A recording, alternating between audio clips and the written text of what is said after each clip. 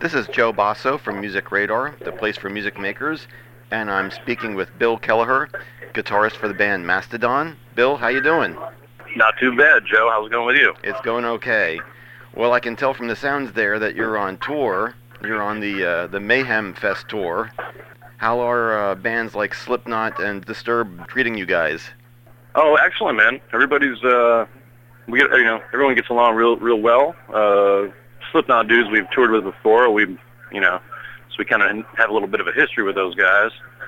Let's see, a couple of guys, I haven't met everyone in Disturbed, but the couple of guys I have met are super cool. We hang out with the dudes in Dragon Force a lot.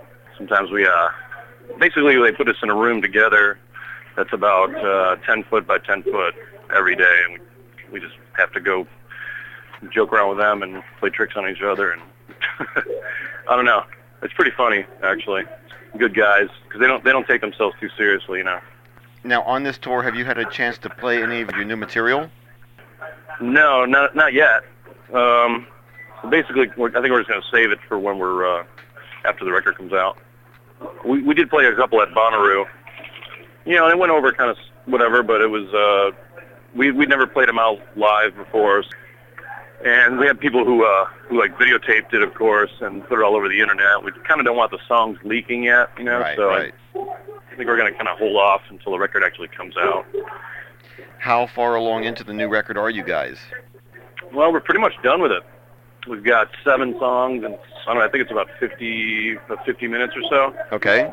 And yeah, it's an amazing record. I think it's by far our finest piece of work. It's basically all we have to do when we get home in about a month is just mix it and master it. Maybe add a couple more guitar parts here and there, and maybe redo a vocal or two, and put some keyboards down. We got a keyboardist who's playing on the record. Oh yeah, this is a new this is a new edition, right? Yeah, it's pretty cool. It's real proggy and melodic and moody, and it's not don't worry, it's not like gay guitar like like I don't know, Jump or something by Van Halen. It's a little more ethereal ambiance going in there, some soundscapes and noises and stuff like that layered over the intricate guitar parts and whatnot. It fits in really well. It's not too much, just enough just to be tasteful. Now, on this record, you're working with the noted producer Brendan O'Brien. What made you guys decide to go with him? Well, we had a bunch of guys in mind, and he just kind of popped out of nowhere. It's kind of I don't know. I mean, he's an Atlanta guy. We all live in Atlanta. I've heard of him for a long time, and he's the rock producer. Yeah, they have a great studio that they work out of called Southern Tracks that one of my neighbors actually works at, and he's been trying to get us in there. So you guys really need to come up and lay some stuff down here. Maybe work with Nick Didia or work with Brendan O'Brien. I was like, well, Brendan O'Brien, we're all kind of doesn't he do like Stone Temple Pilots and like Pearl Jam, and he did did the Boss record, Bruce Springsteen, and yep.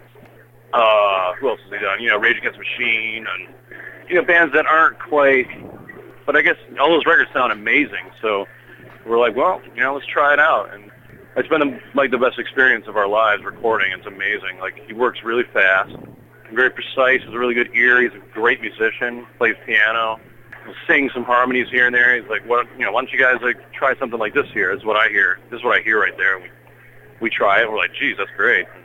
And we get to go home at the end of the day and sleep in our beds and not have to live somewhere like across the U.S. like we have in the past, like going out to Seattle or whatnot for 2 months and right, renting a car and renting a place to live and all that stuff. So the stress level is definitely not really there. So no, it's just been great. I mean, when you hear it, you'll know, because he really can just take a band and just really make them sound the way they're supposed to sound. Like properly, not nothing too fancy, no fancy tricks or anything, just straight up rock and roll, He played some piano on it as well, and some guitar stuff, and really helped us out, made us all, he really put us to the test. I think he really was like, I'm going to be really brutal on your music.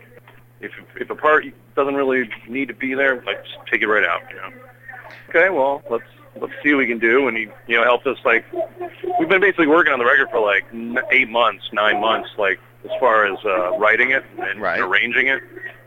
Sometimes the songs just are never done. You're just like, okay, where am I going with this song? I really need.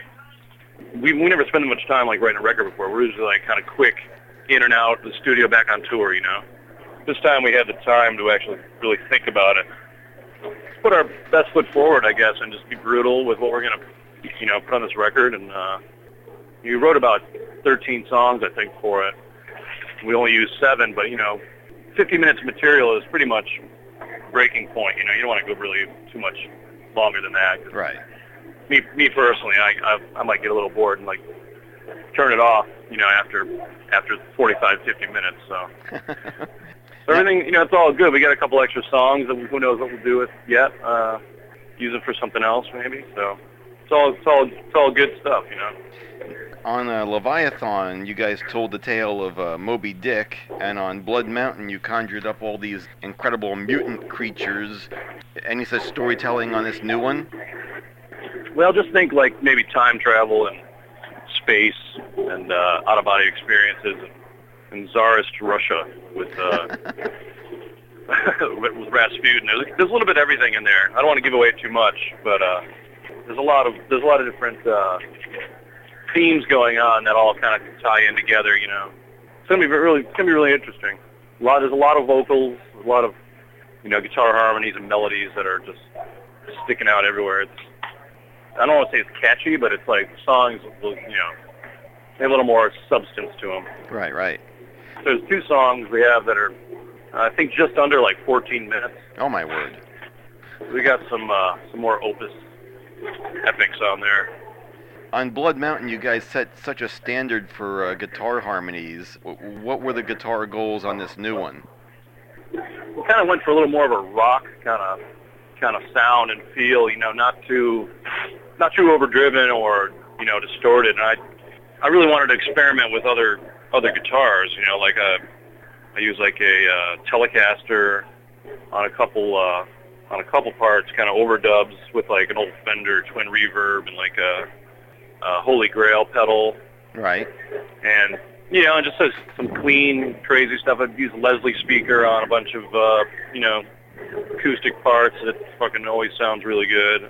Obviously, Brendan's got a different idea of guitar tones, and he's more of a rock guy, and he has some good points. Like, he would have me use more like the distortion from the amp rather than like fancy pedals or whatever to drive the sound. He's like, let the amp do the work, like, which I kind of do half and half, but since he's kind of more a rock guy, I think he thought my tone was a little too.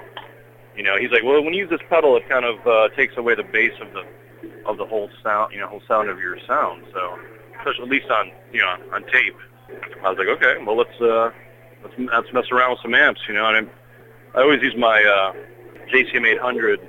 I have 3 of them actually, like a lead series 2210 100-watt tube with 2 channels, which has a great just regular rock AC/DC kind of sound. But I like to get those pinch harmonics in there once in a while. So I've got a Kerry King JCM 800. It's like his own signature model. I'm sure you've heard of it. It's got KT88 in it. Use that, and then I've got the regular Super Lead JCM 800 reissue one, which is one of my favorite amps. What was it like playing a Tele? Because in the past, I've only known you to be pretty much a Gibson player. No, it was really interesting. I've never really, I've picked them up before, but just to get that like real surf kind of twangy tone in the studio, like under a microscope, it was cool. It's really fun. I use some open tunings on certain parts to reach certain notes. I don't know, we just messed around as much as we could. Any ideas that I had, Brendan was just like, he's like, yeah, let's try it. Let's put it down, So I really felt I could be at my creative best. And he has a collection of just every kind of amp you could imagine. Yeah. He's got like old Fender twins that are like brand new in the box from the 60s or whatever, and he has about 100 guitars there. The studio old Epiphone, or not Epiphones, but like Chuck Berry's guitar, the ES's. Yeah. And 12. So you got like lots of 12 electric 12 strings. And I also used I have a custom-made 9-string by First Act. A 9-string. Yeah. Now what? Double cutaway, kind of like an SG shape, but way like twice as thick. The 3 high strings are doubled up. Okay. Matt Pike from High and Player has the same guitar. We kind of ordered them at the same time, not really realizing that we both were getting the same thing, you know. How does one chord a 9-string guitar? Well, it's the three high strings are just doubled up like Okay. 12 strings. So, I mean, I was kind of using it just for playing higher stuff instead of really chorded stuff, you know, just playing like single note stuff that kind of had an eerie, 12-string sound, but on a nice regular electric guitar. Wow. Now you've told me in the past that Brent does most of the solos in the studio. Are you doing any of the solos on this new record? I'm not doing any solos. I'm trying to think. Not really. I mean, I'm mostly a rhythm man and I might do like like on Sleeping Giant, I do the beginning with the delayed kind of lead part, but I'm not like a fast solo trained dude. I just never have been. I mean, I think it's cool and everything. I wish I could play like that sometimes, but yeah, I'm more like lay back in the pocket, pick out some harmonies or something different to play than what the other guy's playing. Yeah. If I feel like in the mood and something sounds good, I'm not afraid to try it out, you know. Blood Mountain you wrote on acoustics, which totally blew my mind. Did you write this album on acoustics as well? Yeah, a lot of the stuff was definitely written on acoustics. As far as Brent goes, yeah. Stuff I usually write. I just got an acoustic, a Yamaha acoustic, Right. and I just started playing around with that as much as I can. You know, like a lot of stuff that he writes on acoustic guitar, I'm just not used to. I just never had an acoustic guitar, so I never had my fingers really ready to play it. But I think it helped me, definitely helped me just be a better player by grabbing the acoustic that's got, it's not as easy to play, obviously, and just sitting on my front porch and just going over each song on acoustic just over and over and over and over and over, and finally I'm just like, wow, I can play it now, like in a week or whatever, and get all these songs on. There's a lot of notes going on, a lot of chords, and a lot of chicken picking stuff going on that's written, that I still like, I'm just like, wow, just amazed of how awesome that stuff is, and what a different world it is for me. So I've been trying to get into. I actually had a friend of mine come over to give me a proper lesson. I've never had a lesson before in my life, so I asked around, and they were like, "Oh, there's this guy who's he can play anything. He's amazing. He gives lessons." And he heard that I wanted to take lessons from him, and he was like, it was like around April 1st, and he thought it was a joke.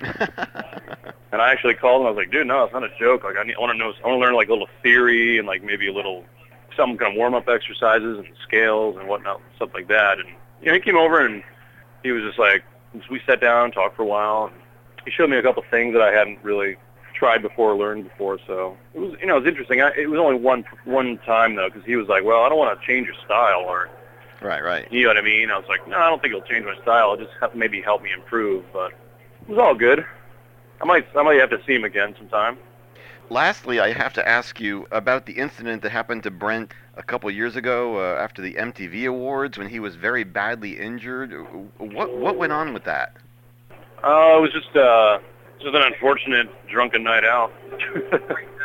Basically, he was just messing with the wrong people, and when you get that inebriated and you kind of black out or whatever, and then wake up in the hospital, and some guy had punched him, like kind of sucker punched him, and he fell and hit his head on the concrete and just kind of went into some convulsions and really got messed up. Yeah, he had to. I don't know if he was in critical condition. He was hurt pretty bad, and I don't know. That's just what happens. He's a little bit of a crazy guy. Yeah. On the booze. I mean, we all are, but it seems like for him that stuff like that happens, like kind of follows him around sometimes. He's good now. He's all healed up. He got his nose broken and had to get it fixed. We're in Vegas, and Vegas is a crazy place to begin with anyway. Oh, my word. Bill, thank you very much for spending some time with me. When the album comes out, we'll do another interview. I can't wait to hear it. Yeah, I can't wait for you to hear it either. This is Joe Basso with Music Radar, the place for music makers, and I've been speaking with Bill Kelliher of the band Mastodon. Bill, thank you very much for spending some time with me. Thank you, Joe. Take care now. And continued good luck on the tour there. All right, man. Appreciate it. Thank you. We'll talk to you later, man.